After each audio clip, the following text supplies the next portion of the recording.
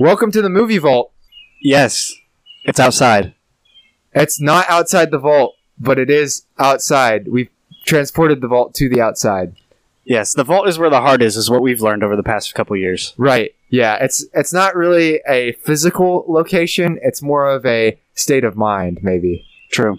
But we're back to video, hopefully, and we'll see how this one goes. Because this is for sure going to be audio on Spotify and whatever, but if the video works, then that's good. Yeah, and we have a really nice setup here. We're right behind a koi pond that has one fish in it. We built it just for this. Yeah, it was a lot of work. All day spent out here trying to get this perfect setup, and we finally gotten to the point. The setting sun, the cool breeze that you probably won't be able to hear over the audio. And just take off your blanket if you're snuggled up, or take off your shirt if you're a guy, and go outside or something and feel a cool breeze while you listen to this so we can experience it together. Yeah. This is kind of like one episode. I think it's the Tron episode we did we were around a fire, and that was sort of like just a very relaxing atmosphere. That's how I feel right now. That's when we said the most about ourselves. Was it? No, I need to go back and listen to that. I have no idea. I was like, there might be something to listen to there. I have no idea. And it's a windy one, as you can see, so I apologize if it's in the way. So today we will be talking about, we delayed it a little bit, but we're going to be talking about Doctor Strange in the Multiverse of Madness, which just came out this year. It is directed by Sam Raimi, stars Benedict Cumberbatch, and some other people. Etc. Benedict Cumberbatch is the main guy. And it also stars Elizabeth Olsen. I know I should remember who she is. I'm not even going to try to pronounce this other person's name. America Chavez. Benedict Wong, whoever plays America Chavez. Not going to try to pronounce her name. And Michael Stuhlbarg and Rachel McAdams. The Rachel McAdams reference is like, she's in like 5 minutes of the movie, but I guess she's kind of important. No, she's actually not. The music is by Danny Elfman, legendary composer who has collaborated with Tim Burton, I believe. I'm very surprised that he's still doing Marvel movies. Really? Yeah. Has he done any other ones? He's done a lot, actually. Interesting. I can't remember which ones, but I know for sure. It's edited by Bob Murawski and Tia Nolan. And it came out May 2nd. So we've had some time to think about this one. Or was it May 6th? Yeah.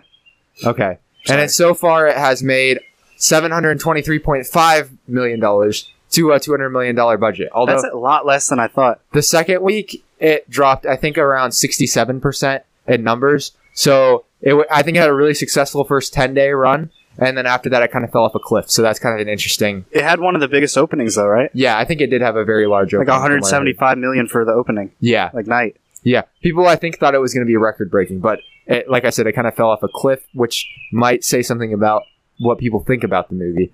I believe... Let's see whether we can get this number right. On Rotten Tomatoes, it's maybe like 74%. What is the percent for Rotten? I think it's like below 60. Oh, okay.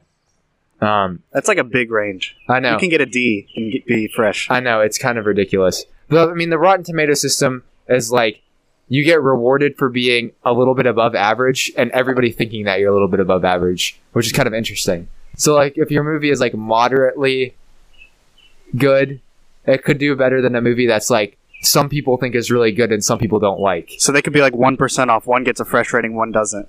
But someone can brag about the fresh rating in a commercial. Right. Yeah, that's true. And so, I mean, I think, though, Rotten Tomatoes generally is, like, if something's, like, really low on Rotten Tomatoes, it's usually bad. Like, it doesn't get the bad movies wrong very much. True. I think Morbius got, like, in the teens. Yeah, but that was the best movie of all time, so that's like... it's true. Proves Rotten Tomatoes is not always right. Yeah, it's not always right, but like most of the time it is. So Sam Raimi came into this film, and this is a guy who I always thought was interesting to be sort of known for superhero movies, considering his origins with the Evil Dead franchise. Have you seen the Evil Dead franchise? No, I haven't. I haven't seen it either. But from what I've heard, there's a lot of practical effects. It was very revolutionary, and it's probably more of a style over substance film, if I could guess correctly. Maybe. But then you watch it and you're like, this is so good. It's artistic. It's everything. I'm guessing I would like it if I watched it. No, I think it's supposed to be like that campy horror. Because I hear everybody talk about it. They say it's campy. but it's intentionally campy, right? Yeah. And knows what it's doing. Yeah, and people say the first one's not as good. I think the second one and the third one are, in people's minds, better. I have heard that the second one especially is like people like that a lot. Mhm. And then he did Army of Darkness, which is like I'm not super familiar with, but I know that he is well known for it. And then he made a little movie called Spider-Man in 2002? Tobey Maguire or Andrew Garfield? Tobey Maguire. I'm just joking. And he did a little movie called Spider-Man 2, which may be the best Spider-Man movie of all of them. It definitely is. Yeah. Either that or Spider-Man Into the Spider-Verse. Yeah, but live action. Yeah, best live action Spider-Man is Spider-Man 2, probably. And then a little movie called Spider-Man 3, which I think kind of burned him out of superhero movies for a while. For like 20 years. Yeah.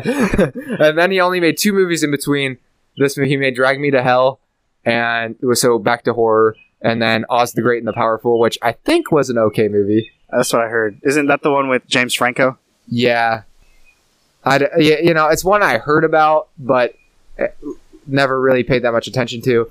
And then he's back with Doctor Strange, which I think I've heard that people were a little bit surprised that he came back to superhero. Especially, movies. I think it was this. So, like, you're like, okay, they brought back Tobey Maguire in Spider-Man No Way Home, spoiler, after I said it. And now he comes back to direct, like, a Marvel movie, the next one. So it's just kind of strange, I guess, no pun intended, but it's just like, was that the reason? But they already had him as a director before Spider-Man came out. But I was wondering if they had the plans for Tobey Maguire to come back beforehand. I mean, I think that was probably planned. There was rumors of that for a long time, right? Before the movie. Or was it just a little bit of time? I think... As soon as they revealed that the villains were going to be in it, I think everyone kind of knew that the heroes, I think that the other Spider-Man were going to come in. It was like a 2-year anticipation of the multiverse of different Spider-Man coming together. So it's like... It was almost like even if they made a different movie, they would have had to put the Spider-Man in. Otherwise, people would have detested it. Yeah, people probably would have hated the movie. It was like they were almost cornered into it, although they only had themselves to blame probably for doing that if they didn't really want to do it. I think it worked pretty well in that regard, although it did make a movie that was pretty fan servicey. So then we also have to address the elephant in the room, which is that there was another director who was supposed to be a part of this project who had creative differences with Marvel, which probably means he got fired, but I'm just guessing. I think he did get fired. Yeah. Like, I like Scott Derickson. And that's from watching... He's not like a prolific director. Like, he hasn't directed that many movies. He's mostly known for Sinister and Doctor Strange. Like, really, that's kind of it. But Sinister is a fairly interesting... I wouldn't really say it's, like, amazing or, like, top-tier horror, but it's pretty good horror. And it's a little bit shocking, a little bit on the shocking side. It has, I think the ending is fairly satisfying. Yeah. But it's still a little, like, small scale. And then Doctor Strange was good, right? It was low budget. Yeah, it was low budget. So this is like a big step up for Scott Derickson. But then, I think the argument between him and Disney was the rating. I think he wanted it to be R. He probably would have taken this movie in a completely different direction. Honestly, I wouldn't be surprised if he didn't really agree with the direction that they were taking with, like, Wanda and, like, including the TV shows. Like, if he was going to go a horror direction, I feel like he would have figured out a different way to do it with the doc. Maybe still using the multiverse. I'm not sure. But, like, maybe more like Stranger Things-esque, where you have, like, aliens or something. I don't know. Yeah, like, crazy, but kind of contained and not oversaturated in other storylines. Yeah. I think that's the reason he wanted it to be R, kind of to be distinct from the rest of the MCU. Right. And is Blade going to be R or no? Or is Deadpool? I don't think Blade's not going to be R. Deadpool has to be R because it's the third of 2 rated R movies. So Deadpool will be the first Kevin Feige-led Marvel movie that's rated R. But they'll probably try to market it like it's not really part of the MCU, I would guess. Because they haven't fully switched the X-Men universe over to Marvel yet. But this was the first start in this movie, though. Yeah, that's true. And we'll get to that. Yeah.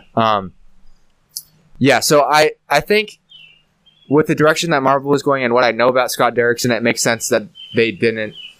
His vision would be different. And that's probably why they parted ways. Scott Derrickson's doing The Black Phone, which looks like an interesting movie going back to his roots in horror. So hopefully that's successful. I read a lot about Scott Derickson in the past, and I think he's a pretty good guy. So I'm like rooting for him. But honestly, I hope that this turns out to be a really good career move. Do you think getting out of the MCU? And then for Sam Raimi, who's probably in more of the latter end of his career, it's probably a good move because he can do something that he's somewhat comfortable with while also trying to push the bounds, like in his own way. Like he already has some concrete like standards. Like there's going to be people telling him you have to do this and this and this, and then he can put his own flourishes on that. Which is why I was surprised that he came back, because he had full direction of the Spider-Man movies. True, but he definitely didn't have full direction of this. Yeah, no, he definitely did not. So he had to have been in agreement or just seen something in the story or that made him want, or it was just too much money to turn down. I don't know. He used up all his money since 2006. It could be that. It could be that, you know, if Marvel comes calling, the paycheck is just too great to say no to. It's true. Do you think that the Scott Derickson movie would have been a better movie? I think maybe as a individual movie, it would have been better, but I'm not sure it would have connected well to... Now, I'm not necessarily saying that this movie, and we'll get to this when we get into the direction for the MCU, but I'm not sure that Scott Derickson would have done a better job of connecting this to the greater Marvel Cinematic Universe. But I think it might have been a more interesting individual movie. Or maybe, say, if Sam Raimi had more control over the movie, it would have been more interesting as well. Although, the campy aspects... We'll get into this, but we had a couple problems with the campy aspects. Yeah, that's true. And that's what Sam Raimi's known for. So do you still agree with that statement? That if you gave him more reign, that he would do better? Well, because I think if he could break the Marvel formula more, and you could buy the campiness a little bit more, it would be better. But how the campiness comes across in the MCU, I think doesn't really work that well. Especially in a dark story like this. Yeah. And I think I gotta watch The Evil Dead, because I wonder how that, if it's so acclaimed, then the campiness and the horror work together. Yeah. And whereas I don't think it did in this movie as well. And there might even be aspects of humor in The Evil Dead. I'm not positive about that, but just because there's campiness, I don't know. So then I guess that pretty naturally leads us to what is the consequences of this movie in terms of the direction that the MCU is going to go in? Because this was being built up as like the next big thing for Marvel that they were building towards. Do you think that it being that big of a thing was like, did Marvel and Kevin Feige directly say that, or is that the fans being like, they thought that this was going to be the next big thing? I think the trailers misled us. Okay. I think so. I stopped watching the trailers after the third or second trailer, and I think the trailers said, like, they made it seem like so like Professor X comes in at the end of the trailer and says, we should tell him the truth. I was expecting that to be like a huge thing, like between the multiverse, X-Men are coming in, stuff like that. But in the movie, it's the truth that he was telling him was that version of Strange was bad, which like I feel like I expected that. He hit a statue and Wanda said why is he the good guy? So I feel like they set it up to be intriguing, but it wasn't, like in WandaVision when they set up Ralph Bohner as Quicksilver. Yeah. And people expected it to be Quicksilver because it's the same actor and he had the same clothes on and the goggles. But they didn't make him Quicksilver. I feel like that's kind of how the trailers led us to this, because I was expecting it to be the next big Civil War tentpole, whereas it really was just a sequel, you know? So, what do you think? I agree with that. And I think something that you said kind of struck me, that they're like using what they want they know the fans want, and then they're like subverting that, which can be good. Like subversion is something that... He's about to bring up The Last Jedi. Well, okay. The Last Jedi might be a bad example, but subverting audience expectations is something that is almost... It's been done a lot now in movies. Like, it's a big thing that, like, if you can make the audience expect one thing, because they've seen so many movies at this point that they're used to certain storylines, and then you can have some sort of thing that subverts what you're doing in an unexpected direction that you haven't seen before. People kind of like that, or some people kind of like that and are drawn to that. But the problem with it in this movie is that the subversion, it's not very interesting. Like, True. It's like they tease you with these things, but it's like they're deceiving you. They're not really subverting your expectations, because they're not doing something like revolutionary in how they subvert where you thought it was going. They're just I don't know, it kind of peters out and doesn't feel like it accomplished much. Yeah. Like by the end of the movie, you're like, it almost feels like everything has been kind of wrapped up, right? Yeah, like the multiverse is done. Yeah. However, I'll add to that. So it could have been done well. I think that if they did not reveal that Professor X is in the movie, imagine how big that would have been. Did you know that he was? I in the didn't know movie? he was going to be in the movie, but Okay. I had only seen one trailer and I don't remember him being in it. I could have just forgot. His Honestly. face isn't shown. He's just his voice. Okay, so see, I wouldn't have even known that was Professor X's voice. But like, if you think about it, like 80% of Marvel fans that are obsessed with this movie are probably like thinking there are going to be more reveals, big twists than that. But that still was the big twist, and I think the marketing of that's why. Out of all the things that we say about Sony, Sony's kind of messing up their own universe. It doesn't make any sense. Yeah. Besides Morbius, it's great, but they did not put any of the Spider-Man or even hint. I mean, they hinted with the villains, but they didn't put any of the Spider-Man in the trailer. Yeah. And the way that they came in was so unexpected, through the portals and stuff like that. And I think that was like a brilliant way to get people in because the old villains are in, but then to even give more. But that's just fan service at the end of the day. I'm just talking about the best way to give fan service isn't to put the biggest reveal in the trailer, besides the biggest reveal being John Krasinski, obviously. Yeah. Yeah. When John Krasinski came out, like everyone was excited. And then the interesting thing, and I talked about this so I went on Backstage Cinema with Jaden and Ike. We reviewed this movie. And so go check that out. Go check out Backstage Cinema on Apple Podcasts, Spotify, YouTube. And we talked about how one of the things that they did was they revealed all these like interesting characters in this multiverse, and then they immediately killed all of them, which is like not a normal move for Marvel. True. So it's like, okay, now we have John Krasinski. Everybody wanted him to be Mr. Fantastic, right? Yeah, that was like the biggest and now, fan like cast. He's dead, I guess. But in another multiverse, he could still be. They are bringing him back. That was a test run. Right. You know that. It was like they were seeing if it would definitely work. bringing him back. But it was just an interesting thing that they did that I was like, okay, I can get behind that. Like, and they killed them in interesting ways too. Weird kind of campy ways. Which gets into who's the one guy who like could speak and then Black Bolt. Black Bolt. Okay. He's in. You probably don't know this. So no, I don't know this. I had to look it up to make sure after the movie, but I think it was like 2017, 18, 19, or 16. I don't know. The Inhumans TV show on ABC was going to be like the next big TV show after Agents of S.H.I.E.L.D. And it was supposed to be connected. It had 8 episodes, did terrible. I watched it all. It was absolutely terrible. I should have stopped. And that was the Black Bolt from the show. That was the same actor. Oh, really? So they confirmed that the Inhumans are real, but I don't know what they're going to do with it because nobody likes that iteration of the Inhumans. So they have to like change them even if they're keeping some of the same people. Yeah, because it was too soon to recast, I think. Yeah. I mean, unless you're a Spider-Man, you can't recast that soon. But no, yeah, they haven't really done that. But it was like a weird, unexpected thing. Like, why would you bring in the least rated? Although Black Bolt isn't a very big comics character, but why would you bring him in? He seemed like a powerful character. Was maybe why they picked him. Yeah, I mean, you saw the scene on Titan when they killed Thanos, and he was just speaking and killed him. So. Yeah. And then, okay, so the final thing in terms of direction is, this is the first movie that had actually very important TV show tie-ins with the MCU, and that's from WandaVision. Mm-hmm. And basically the whole setup for Wanda's character, Wanda becomes the Vision here in Doctor Strange the Vision. Did I say the Vision? The villain. I was like subliminally thinking about Paul Vision and how he wasn't mentioned that much in the movie. So she's the villain in this movie. And she does all sorts of stuff. She's very powerful. She can dream walk into other multiverses.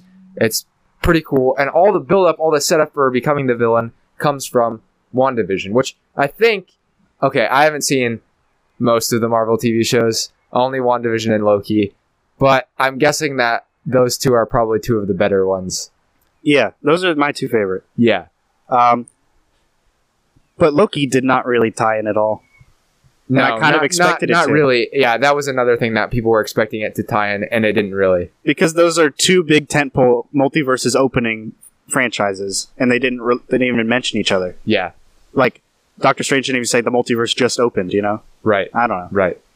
But. And so, the tie-ins, you could go and watch this movie and probably not have seen WandaVision, but it probably would make Wanda's character a little bit more confusing, and give like in terms of like trying to connect her from the Wanda we knew from Endgame and the Wanda in Multiverse of Madness. So different. That's true. You almost need the TV shows for that to make any sense. The last scene that we see Wanda, she's finally over Vision's death with Hawkeye, and she's looking at the river, saying like they would be proud, Nat and Vision. And then like all of a sudden she comes in 10 minutes into the movie, she's the villain. Right. and I think she is generally good as the villain, and it's kind of interesting, but I feel like the ending kind of let me down. And now I guess we'll get into the themes of the movie and talk about that. So first of all, we have to talk about America Chavez, because she's the new character, and she's the one who is able to jump from multiverse to multiverse, essentially. She was okay, I liked her, but she was really a plot device if you think about it. Yeah, she was a Christopher Nolan actor or character. That's true. She didn't have a lot of background. She was given a small amount of background with her parents and like losing them or something basic. And then basic. and then it was sort of a basic plot line of like, I need to find my powers and believe in them. Yeah. And not just be afraid. Yeah, what'd you think? But she's also like confident, but she's scared. I don't know. Her character's a little imbalanced, but maybe that's more realistic. Like maybe if you knew you had powers, you wouldn't be as scared. She's a teenager. That's what teenagers are. I guess that might Ben and I are still in that stage. Sort of accurately represented. Like you feel like you're invincible, but you also feel like your life is completely out of control, and you get kind of scared. And so, how about the giant eye alien at the start of the movie too? I'm not sure that I was a huge fan of that. It kind of threw me out of the movie. The only thing is, I expected that, because I've read Doctor Strange comics, and that's the type of storylines in every Doctor Strange comic. But the thing is, maybe they just didn't do a good job of like making the audience maybe it's my fault for not reading the comics and not realizing that's what it's Doctor not your Strange fault. You shouldn't be expected to do homework for movies. And so that maybe was like, okay, so it felt more like Rick and Morty, right? Where you got these wild, and that makes sense with the multiverse. Yes. Like we saw with Everything Everywhere All at Once last week. Yes. There's going to be crazy stuff because obviously in a multiverse there just would be. Mm-hmm.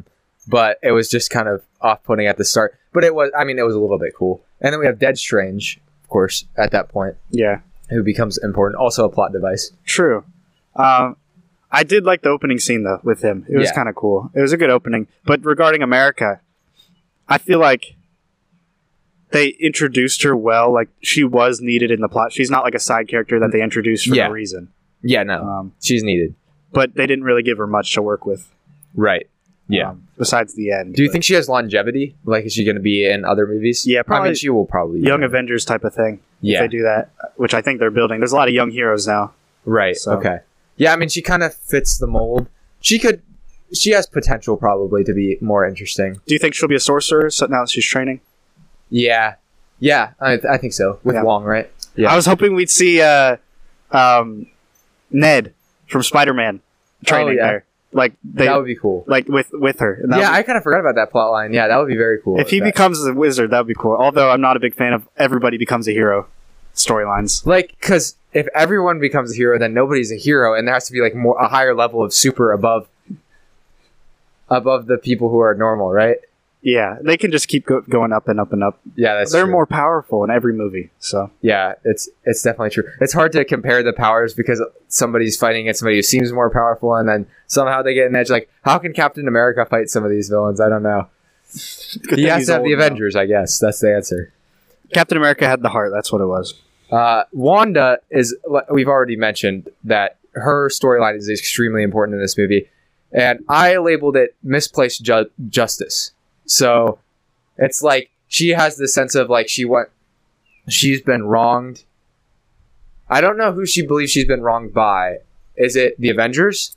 She's not mad at the Avengers I think is it the universe itself? Yeah, the multiverse. Because she's mad that there are lots of worlds with her family. And she's in one that she doesn't get. I mean, just imagine one. Yeah. Like, you have a life that's so great in another multiverse. You'd be like, I would kill myself. Like, I don't care about myself. Get rid of myself. I would think that. But, like, it's a very morbid idea. Right.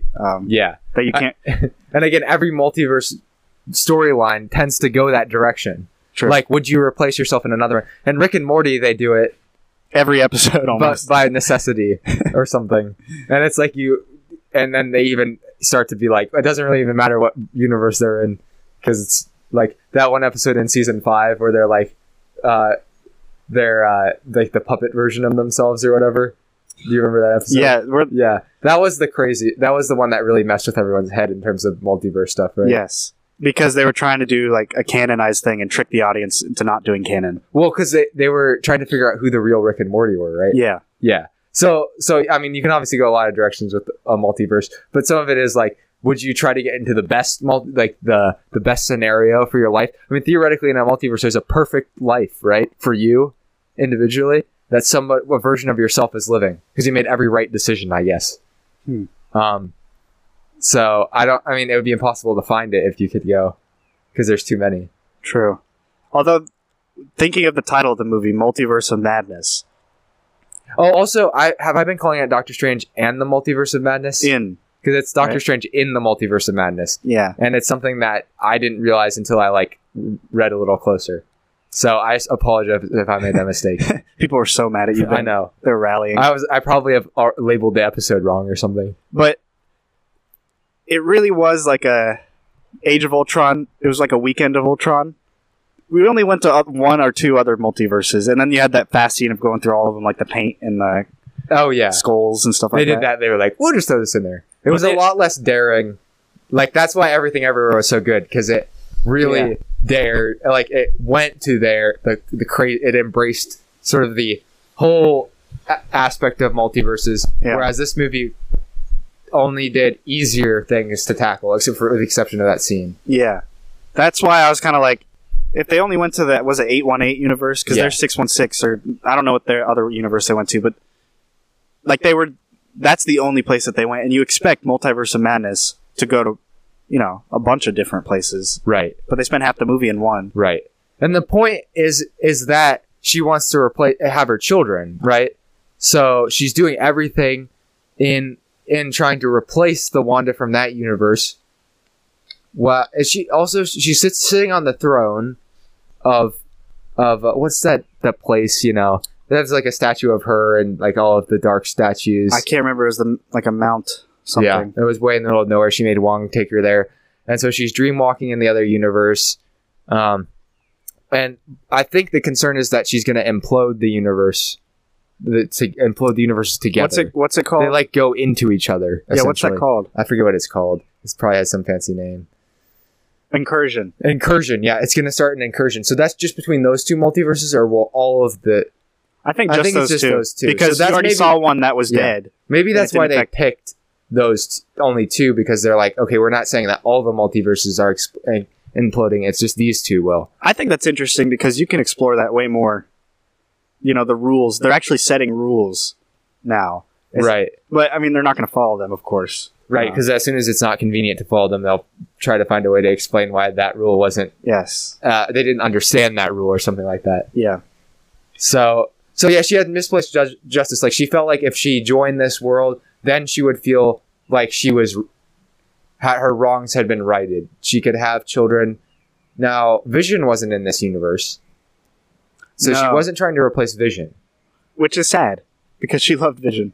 But she obviously loves her kids more. I think that was apparent. Yeah. Although no mention of Vision is odd. Yeah. It's just one throwaway line. Yeah. So, but then eventually at the end of the movie, she realizes that the kids aren't going to accept her as their mom because she's gone through too much, like trauma, and different things in her life that she can't act like the other Wanda from that universe, and especially the way she enters. Yeah. It's like, I mean, it kind of is like it's probably not her plan to enter that way, but it was kind of caused by people getting in her way because they realized the danger of the incursion. And so she realized, like, oh, this isn't actually going to make me feel whole because these kids are never going to accept me anyway. Yeah, that was a good scene when the kids got scared of her. Kids aren't the best actors, but it was a good scene still. Yeah. I also think another aspect, which they kind of did in WandaVision, is they're too afraid to make her the actual villain. Right. Because the Darkhold had a hold of her, too. Yeah, and then by the end of the movie, she's not a villain anymore? No, because she makes the right choice, and then Strange is like, yes, she made the right choice. Whatever. I'm tired of redeeming people, like Loki and stuff like that. No, I'm not. Loki was good, but you can't do it with everyone, right? No, because you can keep redeeming all these villains that make money.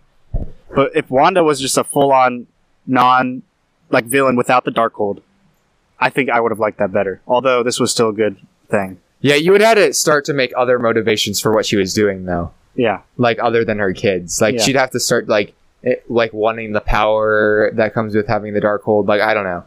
And, like, the way that Strange ultimately stopped her was odd, because he started dreamwalking from a universe that was failing with evil Strange, who had the third eye for some reason.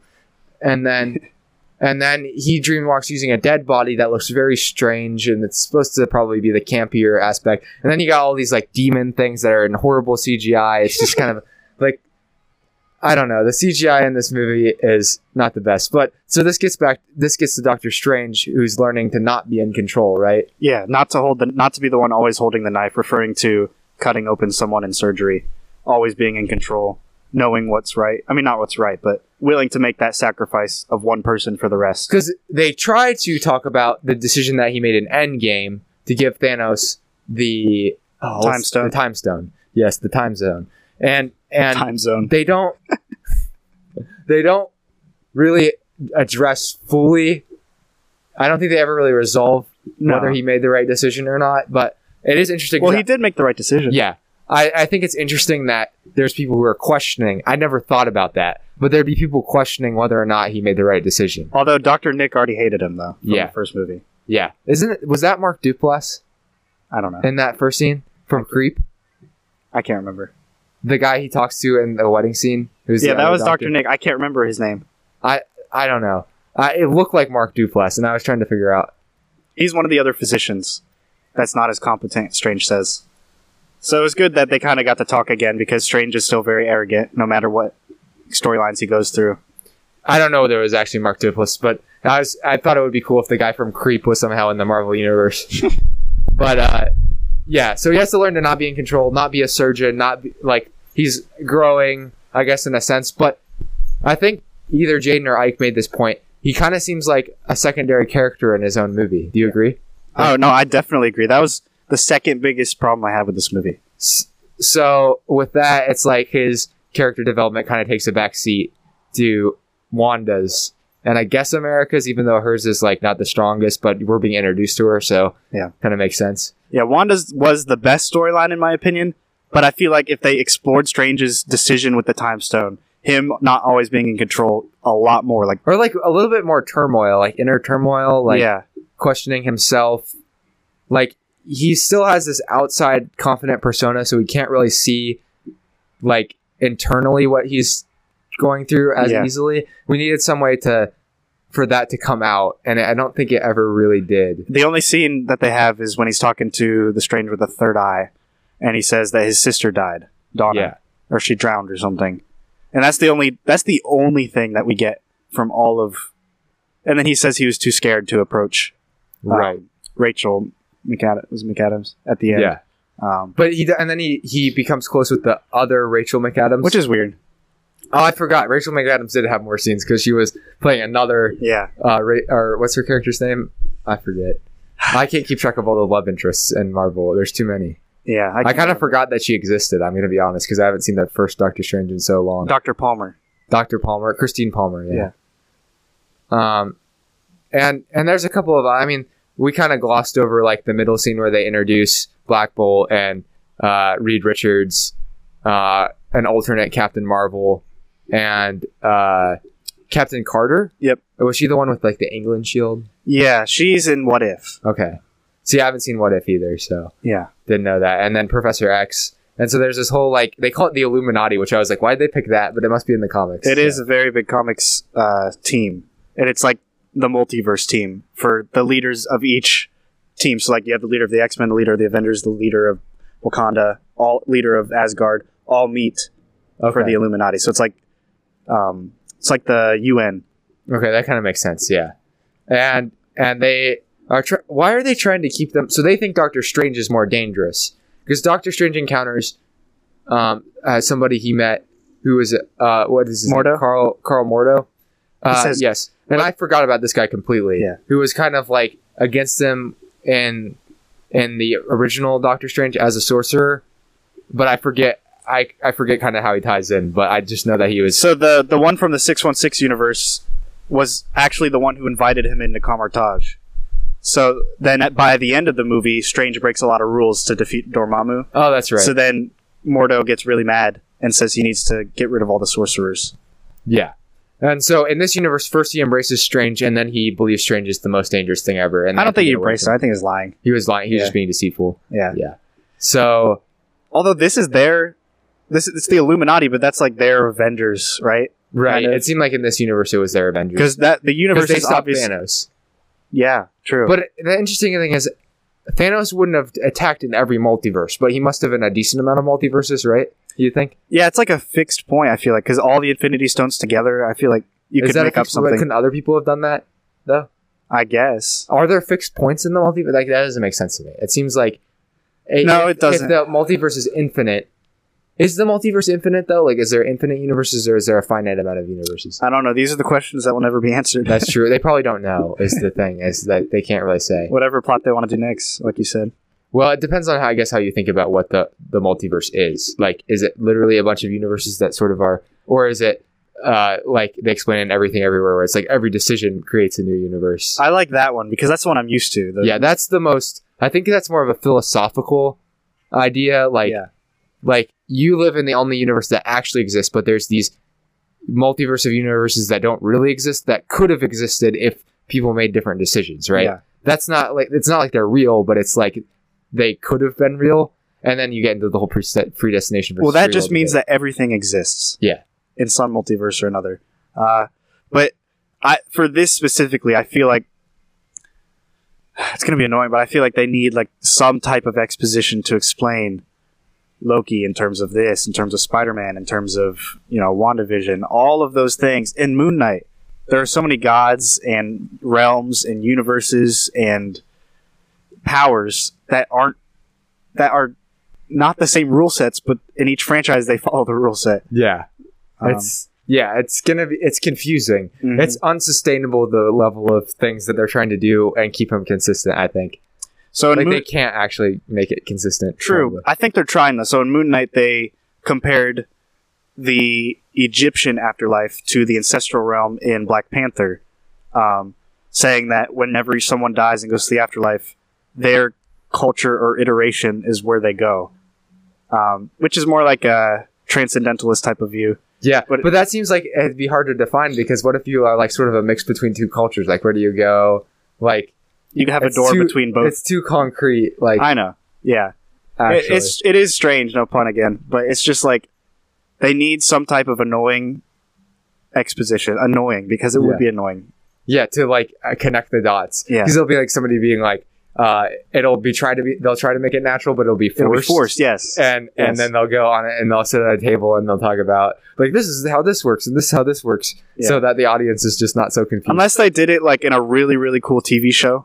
Yeah. Like if they did it like Marvel, the connecting points. Or if they did like a TV show about a guy who studies like all of these different things and he like connects them. That's a while cool going idea. On an adventure. That's a cool idea. So then they can exposition while being a really philosophical show, but they don't have writers like that. No, they don't. I was thinking, I don't know what that reminds me of, but I'm like, that's would be a very self-aware way to understand the universe. Like you have somebody who's in the universe who's trying to understand what's going on. Maybe like they don't know anything at first, and then they start to understand more and more. Or they come back from the snap. Yeah. Yeah, and then it like gets them on this trail of obsession, maybe like Jake Gyllenhaal in Zodiac or something like that. So we have some ideas. So Kevin Feige, give us a ring. Yeah. Shoot us a text. DM us on Instagram at the Movie Vault Pod. So Secret Invasion supposedly comes out this year, and that takes place in the 5 years of the snap. Okay. Which doesn't make any sense because Nick Fury got snapped away. Right. And he's the main character. So who knows? So maybe they'll explain something there, but I doubt it. I think it's the next big crossover Avengers level thing. Yeah. Based on what they're saying. So wait, is that going to be a TV show? Yep. Okay. So it's going to be the most interesting thing, most ambitious TV show yet. Okay. Yeah. So probably so. Besides She-Hulk. Yeah. I'm just joking. Now, if you feel like you might be inciting an incursion that could damage your auto, your home, your business. So you're going to want to call Hedman Anglin Agency. In every multiverse that I'm aware of, they exist. And in every multiverse, they provide the same great coverage, and they help people save money. So, and in every universe, every multiverse, they also have the same phone number. It's a fixed point. And that's 614-486-7300. That's 614-486-7300. And in every universe, the movie will also exist, and you can say that that Ben and Zach sent you to them so we can get you your cardboard cutouts that are still sitting in some abstract getting dusty idea. in our minds. Yeah. In our eventually we're going to pull this offer. So you better act soon. You only have 2 more years. And if you have any questions, I can try to sell you on their insurance. So DM me too. Email us, themovievaultpod@gmail.com. Yes. Or if you don't have Ben's, send it to me and I'll send you Ben's. Yeah. All right. Now we're going to get into Britta Moments with Britta Perry. But I forgot. This is something we completely forgot. I don't know if Ben remembers this, but I completely forgot about this segment that we used to do for like the first 30 episodes. Yeah, we did this for a long time, and then it just sort of, like, we just stopped doing it. Was it when we took the 6-month break? It might have been, honestly. I just forgot. Like, I like the segment, but I just forgot about it. Yeah. So there's several moments in here. We have some written down, and we'll try to go off the notes that I have. So,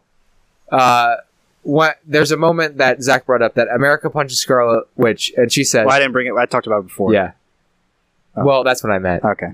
Yeah, well, he punches her, and America says, like, like, you're not going to beat me. And then Scarlet Witch gets back up and says, I was like, that's the cringiest thing I've ever seen. Like, in a Marvel movie.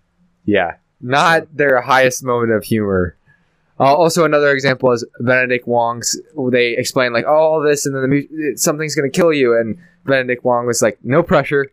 Yeah, yes. When they defend the Kamar-Taj, that was I love that scene because the defense of the Kamar-Taj is like a natural thing. Like they're not forcing a big battle. It's like where she would go, of course. And her saying, "This is my mercy" or whatever. You know, this is me being reasonable. I thought that was great. And the mirror scene. Oh my gosh. Yeah, that mirror scene was cool. It was, and she came out of the gong. That was cool. Yeah. And the puddles, like, why do they have so many puddles in Kamar-Taj? They're there all day. They can clean it up. But I specifically Wong, like, saying that in that scene was a very tense moment. The multiverse rested on it, and they make a joke. The jokes were Ben and I's biggest problem with the movie. Yeah, that's the next thing. The humor, I describe it as feeling very self-aware in a bad way. So I'll reread the synopsis because it kind of fits in with what I did. I read this again on the episode I did with Backstage Cinema, and I said for the synopsis of this Doctor Strange movie, Kevin Feige and his team pulled out all the stops, giving the reins to Sam Raimi in hopes of catching some superhero magic to inspire some life into a formula that, like a hit song on the radio, has been a bit overplayed. However, did they actually take the series in a new direction, or did they just make the most epic community episode ever? And the reason I said that was because a lot of the humor in this movie started to feel like they were acknowledging like the humor, and they were almost like parodying themselves at times. And I don't know that I can directly say, like, it just felt like anytime there was a joke, I was like, this references back to like, oh, we're Marvel and this is what we do, like wink wink nudge nudge. That was maybe I was reading too much into it, but that's how I felt. Like, no, that was definitely it, because this is probably why Scott Derickson left. Yeah. He probably read the script and was like, this is terrible. But I think if there wasn't jokes, it would have been up a whole point out of 10 for me. Yeah. People fell in love with Marvel because they were able to fuse humor into superhero movies pretty well. But the thing is, that doesn't work for every superhero. Because like when you go into Guardians of the Galaxy, or now if you go into Thor, which they kind of rebranded, I guess, in a way, you're like, I expect this to be like, the stakes are high, but not so high. They're not supposed to be seriously high to the whole universe. Mm-hmm. And it's supposed to be funny, and the leads are supposed to make jokes. And I don't even think the original Doctor Strange was that funny, right? It wasn't. They had a couple things like referencing Beyonce throughout the movie, and like, yeah, it was a little. I did not like. But that's like they can't. It's like they just keep putting their hand back in the cookie jar. They can't help themselves. Well, it's the problem with all Marvel movies. The quota of jokes and connectivity that are needed within a movie. Sometimes it feels like there's an algorithm. Yeah. And they like when we say a formula, it's like they actually have a formula, and they're like, okay, we have this plot, we want to do these new things, and then we want to keep these things. We need X amount of jokes spaced here, here, here, here, and here, and then we need X amount of references to old characters and nods at characters that people want here, here, here, and here, and we need to connect it to the other plot lines here, here, here, and here, and then in between all of those spots, we get to do the new stuff, and like, but the problem is you have so many things that they have to have in every movie that you lose all of the like creative vision that you could have from these directors that they're bringing in. No, I completely agree with that. I think the standard or the quota that they put on it kind of made the movie took me out of the movie a little bit sometimes. Yeah. It's amazing with the level of talent that they have coming in terms of directors, that these movies are not being elevated in terms of like quality of writing and filmmaking. Storyline specifically. I think of storyline. Like you could have, it doesn't need to be CGI every scene. You could have a great storyline with like the original Iron Man movie. Like that, the CGI was limited to the suit and the blasters, and that was a great movie. I think much more practical. Yeah. And do you think that they're stuck with this now? Like the reason that they're not doing that is because it would be like The Last Jedi. Like they'd be like ruining everything that they built up. Like, do you think now it's just like they just build it too big, and now, I mean, their chance to stop this, they had it after Endgame. Yeah. They could have decided, but it's like they couldn't keep putting their hand in the cookie jar. They had to make a new Doctor Strange movie. They had to keep the old characters and not kind of like reboot it like with a soft reboot. Yeah. I guess you could still keep some of the characters with the soft reboot, but it feels like they didn't close off. They kept some storylines open so that they could start this new thing, but this new thing doesn't have as much of a defined direction, and I don't really trust where they're going as much as everyone did previously. Yeah, I agree. I thought that we would have a full idea of where Marvel is heading by now. Yeah. But it's been a year and 4 or 5 months since Phase 4 began with WandaVision, and we still don't know what's happening. No. We still don't know where Marvel is going. It feels going. like we're not getting any payoffs, and you're like, oh, it's only been a year and 4 months. You shouldn't expect payoffs, but we've gotten so much stuff. Yeah. Like that, like 6 or 7 TV shows and like 6 movies. We got 5 movies last year. Yeah. My goodness. So with the amount of content, you're like, it should speed up the story, but it's not. It's just they're going too wide and not deep at all anywhere. They're spreading themselves too thin. I think maybe one of the concerns with where they're going. Although I don't think that what you said, your question was, are they stuck? I don't think they're stuck. I think this is what they want to do. I think this is Kevin Feige nerding out on a retreat. He goes on a retreat every year, and they plan out the next year or so on their plan.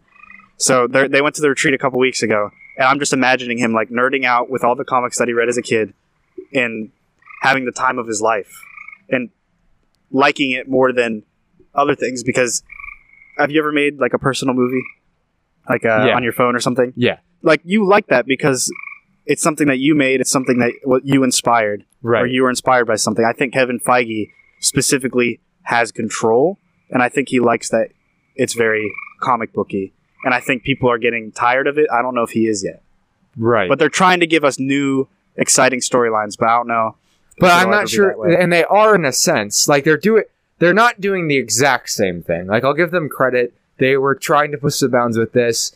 I imagine with Moon Knight and with Loki, they've tried to push the bounds in some of them. I've been like, that's interesting. I liked what they did there. But I think, like you've talked about, it seems like every ending episode has been kind of anticlimactic in a lot of the TV shows. Yeah. And so it's like they're having a hard time sticking the landings of the concepts that they have. Like they're high concepts, but they can't quite figure out how to make them all work together. So, I mean, the MCU is the most ambitious thing that's ever been done in film. Like it's essentially trying to make comic books into they're serials like comic books are, where they just keep going, but they're movies, so it costs a lot more. There's higher stakes in the business world for them, and they seem to be harder to ignore than if they messed up a comic, because comics, they produce at an even higher rate and are quicker, so you can forget about them easier. Yeah. It's harder to make mistakes in the movie making world because there's a lot more time and money invested into what you're doing. All right. On a little bit different note, I had written down Evil Strange as kind of, I wasn't sure he was my favorite just because like it was weird. I don't know. I just feel like he kind of didn't fit that well into the movie. He's not that bad though. The third eye was kind of strange, but again, I imagine that's like, I didn't get what the point of the third eye. Like, is there some sort of like thing? It's when you use the Darkhold. Okay. Gives you a third or when eye. you dreamwalk with the Darkhold, you get a third eye. And they Gotcha. haven't explained the significance yet. Honestly, although now that I think about it, that might not be my least favorite thing because I did kind of like how they contrasted the characters of the two, even though the Doctor Strange we know was using the Darkhold. Well, it's a full comic book thing. Yeah. Like he has a third eye. In Maybe lots it of was Doctor that they Strange didn't comics. extrapolate. It felt like they didn't have enough time to like really Well, they didn't explain dive anything as about deep it. as they could have. And so maybe it's that it was cool. It could have been cool, and it didn't really turn out to be that all that interesting. And it looked kind of fake. Yeah, the CGI in this movie again was campy, which worked sometimes and didn't work a lot of the time. Yeah, because I think he's known for working with practical effects, Sam Raimi, and he did in Spider-Man, I believe. Yep. Even though they use CGI. Yep. But now they're not really using practical effects, as far as I know, in this movie, and it doesn't look as good because they're trying to make the CGI effects look practical, and they could have utilized Sam Raimi's strength of practical effects in movies, but maybe they thought they wouldn't look like the other MCU movies, so it would kind of look out of place. I think just the ideas that were presented. But now that they're in the multiverse, they have the chance to have an excuse for why they could do that. Yeah. So I think CGI is required when you have a cape full of demons. That's true. How are you going to use practical effects to do that? It's pretty hard just based on the content. We got a street racer over there. Yeah. But I think going off of Evil Strange, the trailers made it seem like he was the big villain. Right. Which I was okay with. I was okay with thinking he was a big villain and getting a surprise villain. I was kind of liking like Doctor Strange fighting himself. Like that would have been cool if that was a bigger plot But that's point. so overused in the MCU. Okay, yeah, you're right. But I prefer Wanda as the villain. I think that was the only, thing that was subverted that I appreciated. Whereas we got, the trailers spoiled every single thing. Yeah, and I think they set up Wanda like kind of good. Where when we first saw her, it was like, oh, she's recovered now, and then you realize, oh, she hasn't. Like I kind of bought it. Like I didn't. Like I tried not to do too much research, so I didn't really know that she was going to be a villain. I'm not sure that other people knew. I didn't know. Yeah, because the trailer said it was different. Yeah, the trailer seemed like she was going to be good, so I was kind of like, I'm okay with that. And then they changed it back, and I did like that. I liked that she was the villain. I mean, I'm not surprised that she's a villain. Like completely, no. Like it made sense. I was like, oh, okay, she's a villain, and I thought she'd have that arc. Yeah, but I was expecting there to be a bigger bad than her. And when we could probably talk about her ending then, where she just implodes herself. Is that your? I kind of forget about. I forget about this. This happened on because it's forgettable. I can, Jaden. I was like made some sort of joke in there, like, well, she did kind of die at the end of the movie, and I was like, I kind of took a double take. I was like, she did, and I just like it was like I walked out of the theater and I didn't remember that.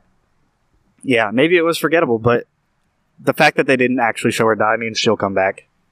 Yeah. Probably. It's Marvel, she'll come back. So she like imploded in on herself after she realized, oh, I can't accomplish this. I can't get this full sense of justice. Yeah, like she has nowhere else to go. She's going to let the multiverse be. She knows she can't get her children. She knows that they're being taken care of by the good Wanda. And she has nowhere else to go, so she has to destroy herself before the Darkhold keeps a hold of her. Gotcha. She's the prophesied Scarlet Witch that will destroy the world. And that prophecy never came true, so that might still be a thing, Interesting. Yeah, so they could still bring back evil Wanda. I guess they still have a road to do that. Mm-hmm. And then we mentioned the no mention of Vision, but I feel like we already covered that. Yeah, it's just kind of odd. And then I had thought of another thing.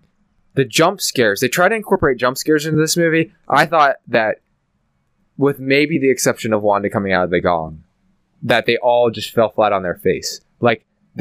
For this movie trying to incorporate horror, I was like, and this is where the humor comes in as being a bad thing. You're trying to make a movie that people are scared of, and then you're also cracking these like corny, dumb jokes. Like it doesn't work. You can't build an atmosphere where people are scared, right? Yeah, true. Like so, anything that happens, you don't take as seriously. Yeah. I mean, it's already like you're fighting an uphill battle. Like it's. I mean, people aren't going into Marvel thinking that they're going to be scared of it.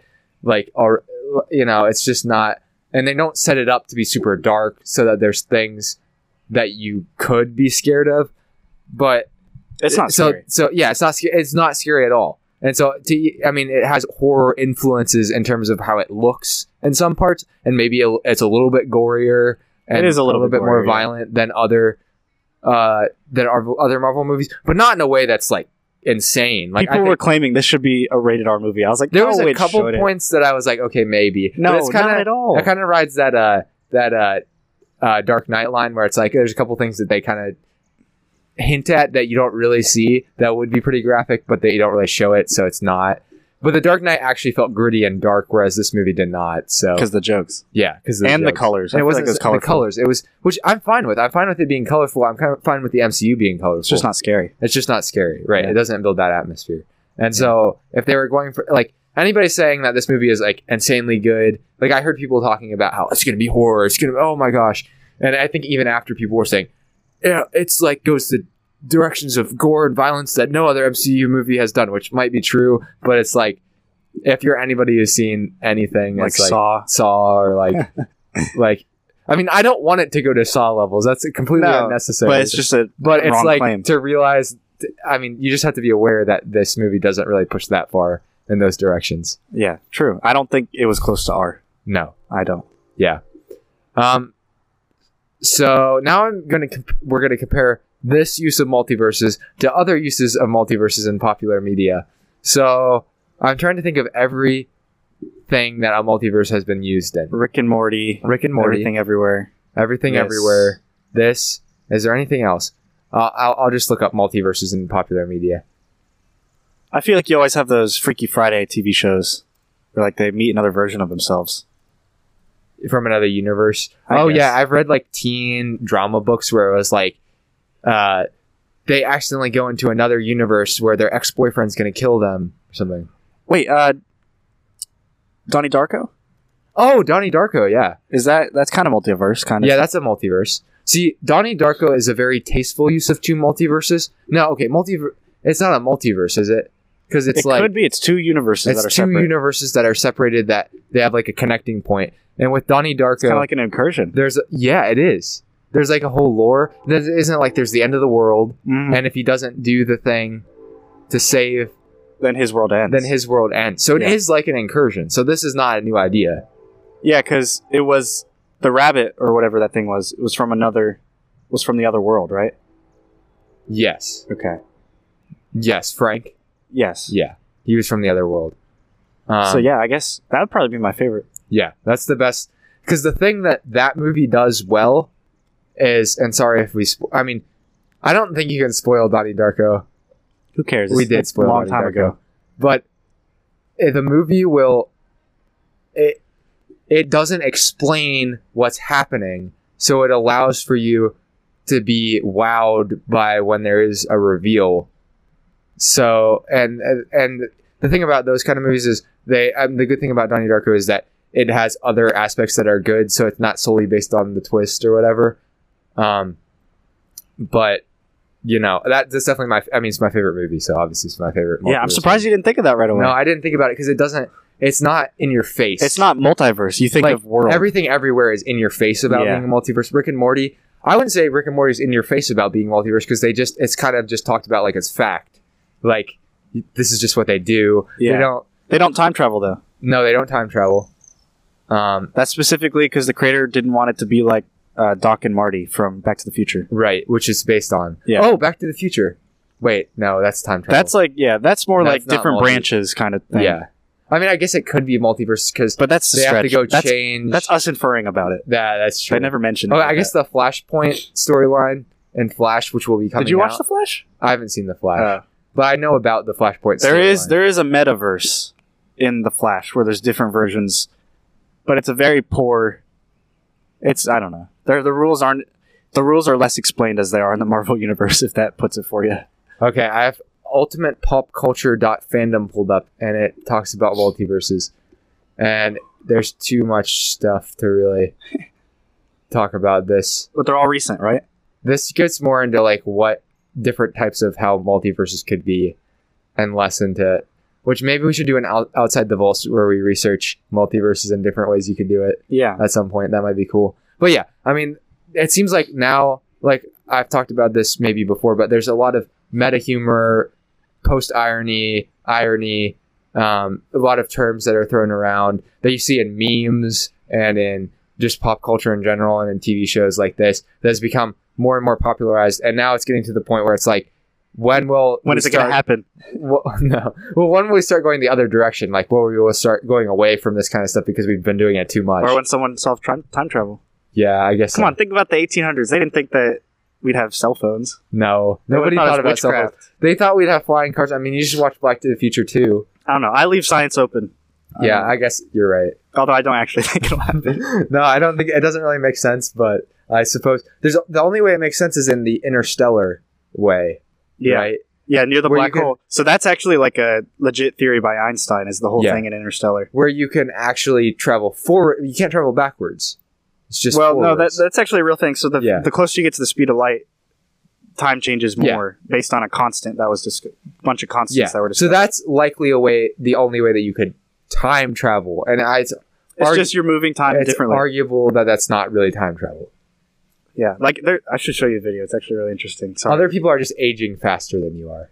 Pretty much. And it's like, it's not even that it's different. It's like you experience it different. Yeah.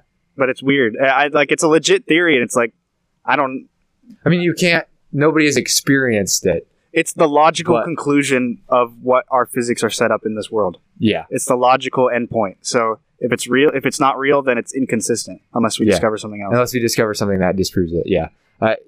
So that's the only thing maybe in science that could really, if there's more ability to travel through space, but who's going to want to be the volunteer to try to figure out whether that works or not? Elon Musk. Come on. All right. And so now, Zach, I'm going to have you explain. Now that the Marvel Universe is so complicated, who's at the top? Who's running the show here? Okay, I'll try to go from the bottom to the top. So at the bottom, you have Sam Wilson's Captain America. Okay, the least powerful superhero. And Hawkeye. And Kate Bishop. And apparently, after watching Hawkeye, Kingpin's underneath that.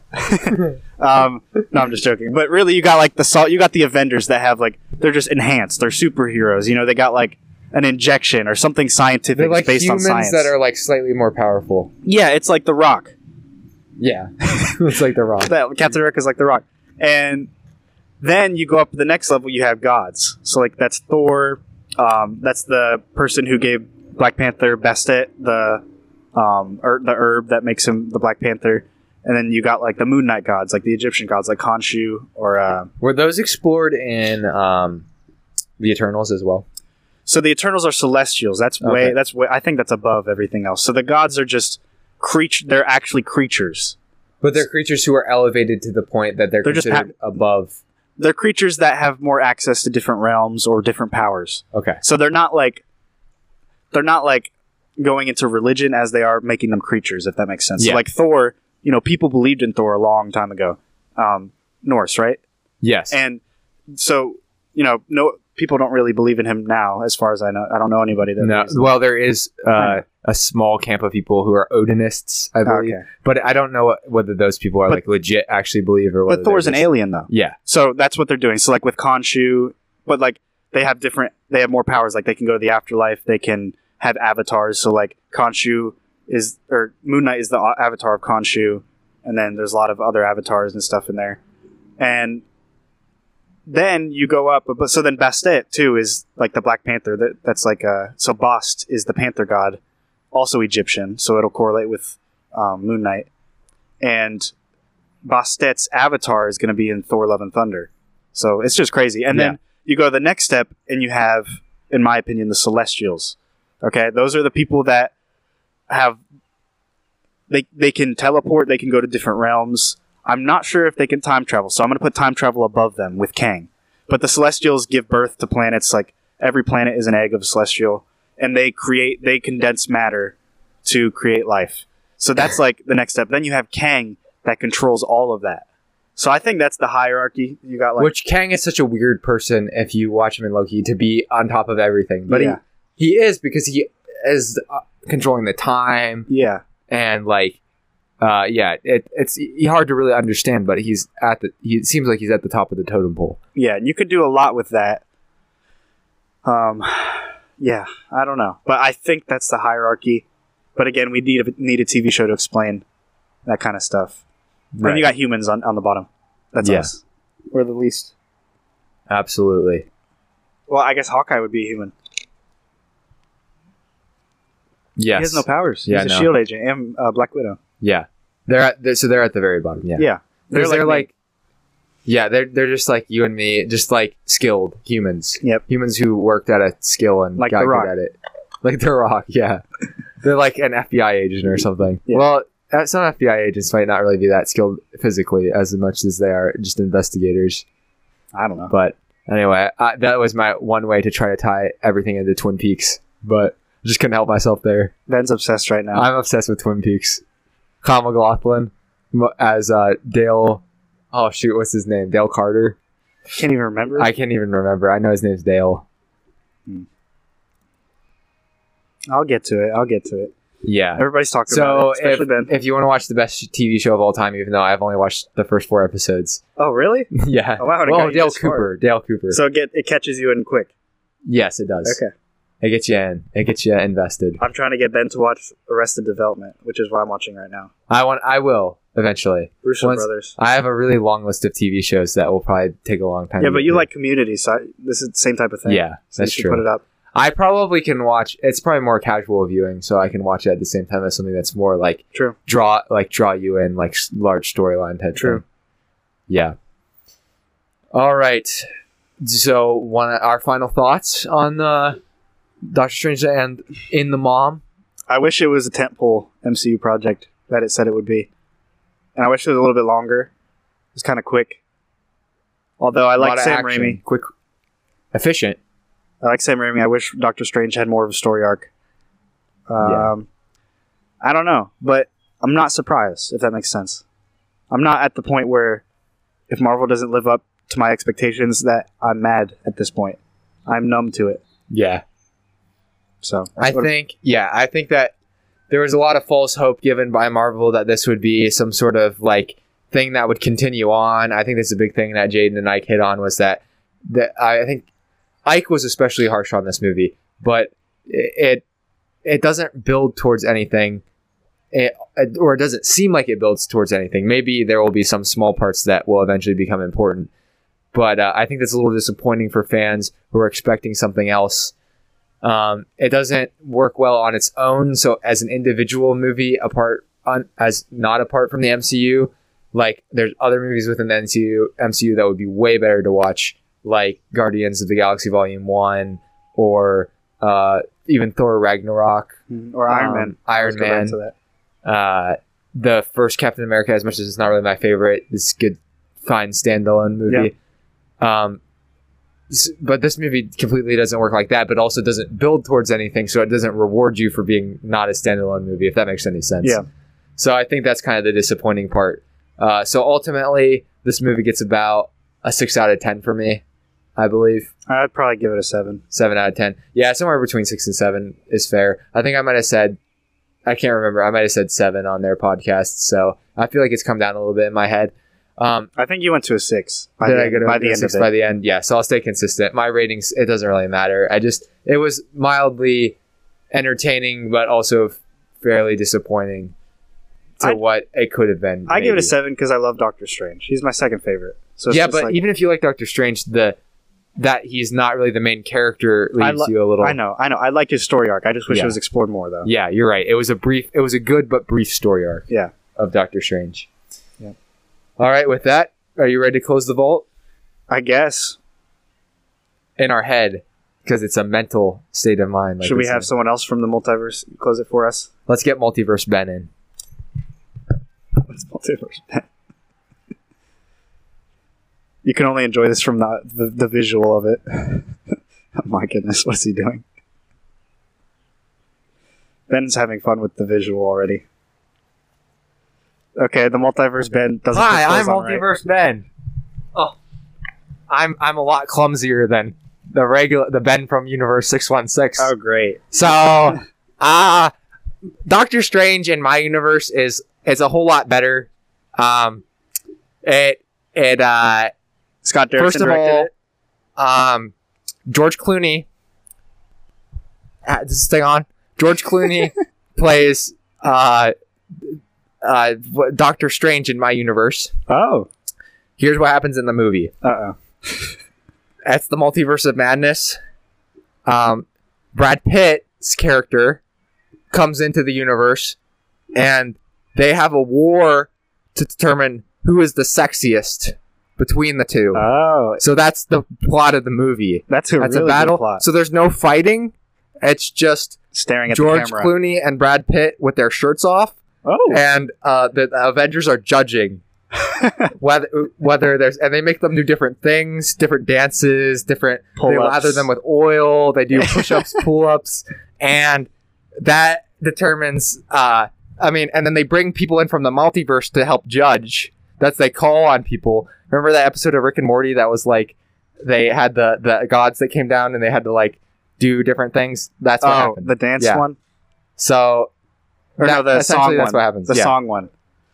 I don't like this version. So of that. this version was much better. 10 in out your of 10. world, you have helium in your air because your voice is much higher. Well, our oxygen is a different level in this universe. Okay, gotcha. So I'm not used to this oxygen. So anyway, I just wanted to say I'm going to close the vault, and in our universe, the Movie Vault is a hugely successful podcast with millions of viewers, and I was kind of sad to see this sorry setup in this universe. This is the terrible one where or what's it? You guys would want to come into everywhere? My universe and kill me in order to set up your podcast and live the lifestyle. It's like in Everything Everywhere, the one character who is like the successful one, that's me. But what's the one? And we also wear our polo shirts backwards in this universe. What's the one where she says? They say that version of the mom and that and Everything Everywhere was like the least success. Like she says, it was like the. I can't remember the exact one. Yeah, we are the least successful. That's what I was thinking. No, you are the least successful version. Yeah. Which means you're still pretty successful for being the least successful. So I guess that's true. Imagine how successful you could be. Well, I guess we can dream walk into it. All right. With that, I'm going to close the vault. See ya. Bam.